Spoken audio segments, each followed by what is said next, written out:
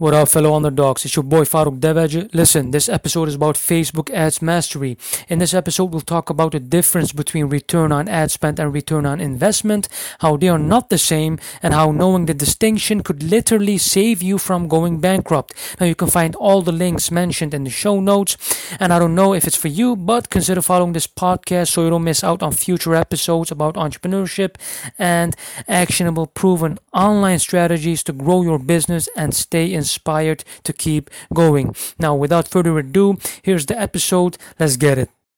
This is Farooq Devaj. Look, when utilizing Facebook ads or any other platform to advertise in order to grow your influence and business, making the distinction between ROAS and ROI will be a major make or break issue. Here's why.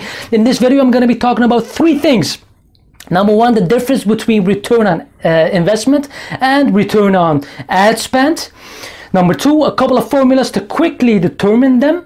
Number three, one major thing that nobody really talks about, which makes the formulas useless, and how you can solve that by changing one metric for free.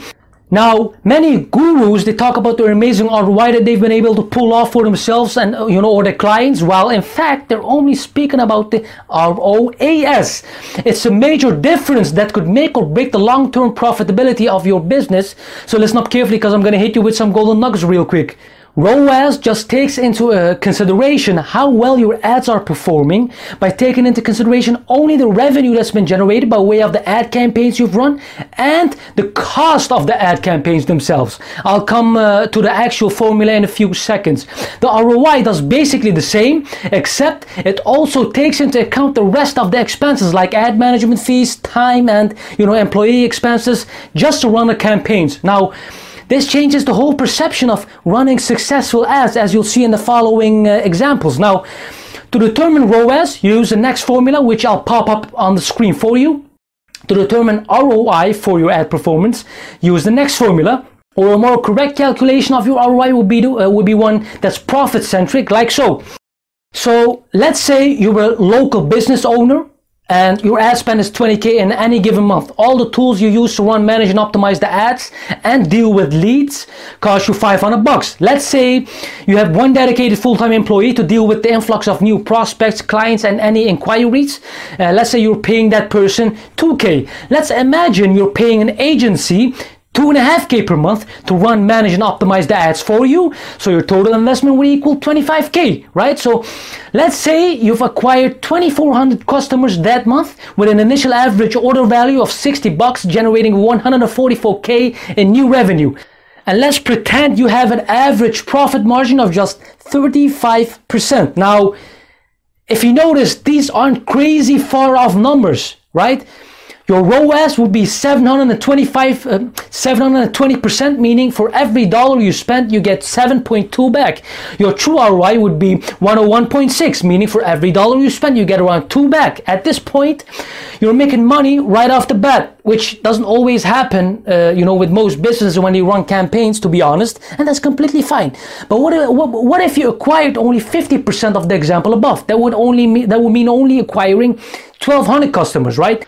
If nothing changed but this number, your ROAS would be 360% and your ROI would be just 0.8%.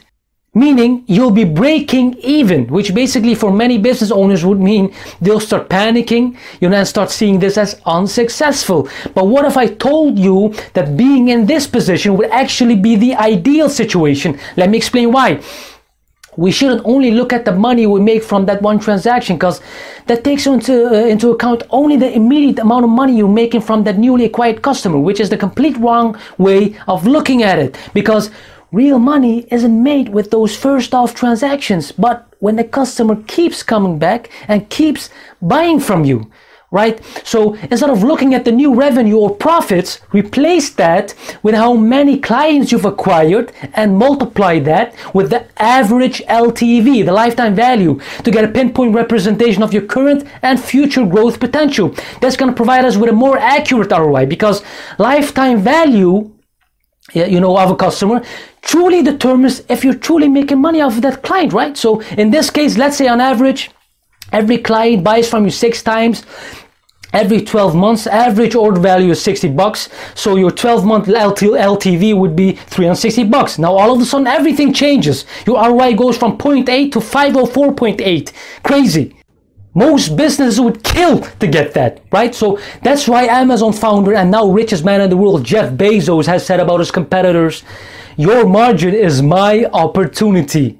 Because he knows that as long as he's able to get repeat buys from every new customer, even at a loss when acquiring them, he'll win in the end. With that methodology, he's crushed major plays in his industry, right? So why not take this into account when calculating true ROI? But hey, that's just my methodology because it's way more strategic, low risk and long term, and frankly more applicable in real life business where cash flow is more important than ever. It is Faruk Devej, and I'd like to personally thank you for investing your time to listen to this episode of the Perpetual Underdog Show. And I don't know if it's for you, but consider following this podcast so you don't miss out on stories of underdogs who've been able to gain a massive level of success in their fields despite all the setbacks and naysayers, and so you don't miss out on future episodes about entrepreneurship and actionable proven online strategies to grow your business which others make you pay for, but you are free to do whatever you want, of course. Guys, have more, be more, give more, and keep following your dreams because everything else is futile. Let's get it.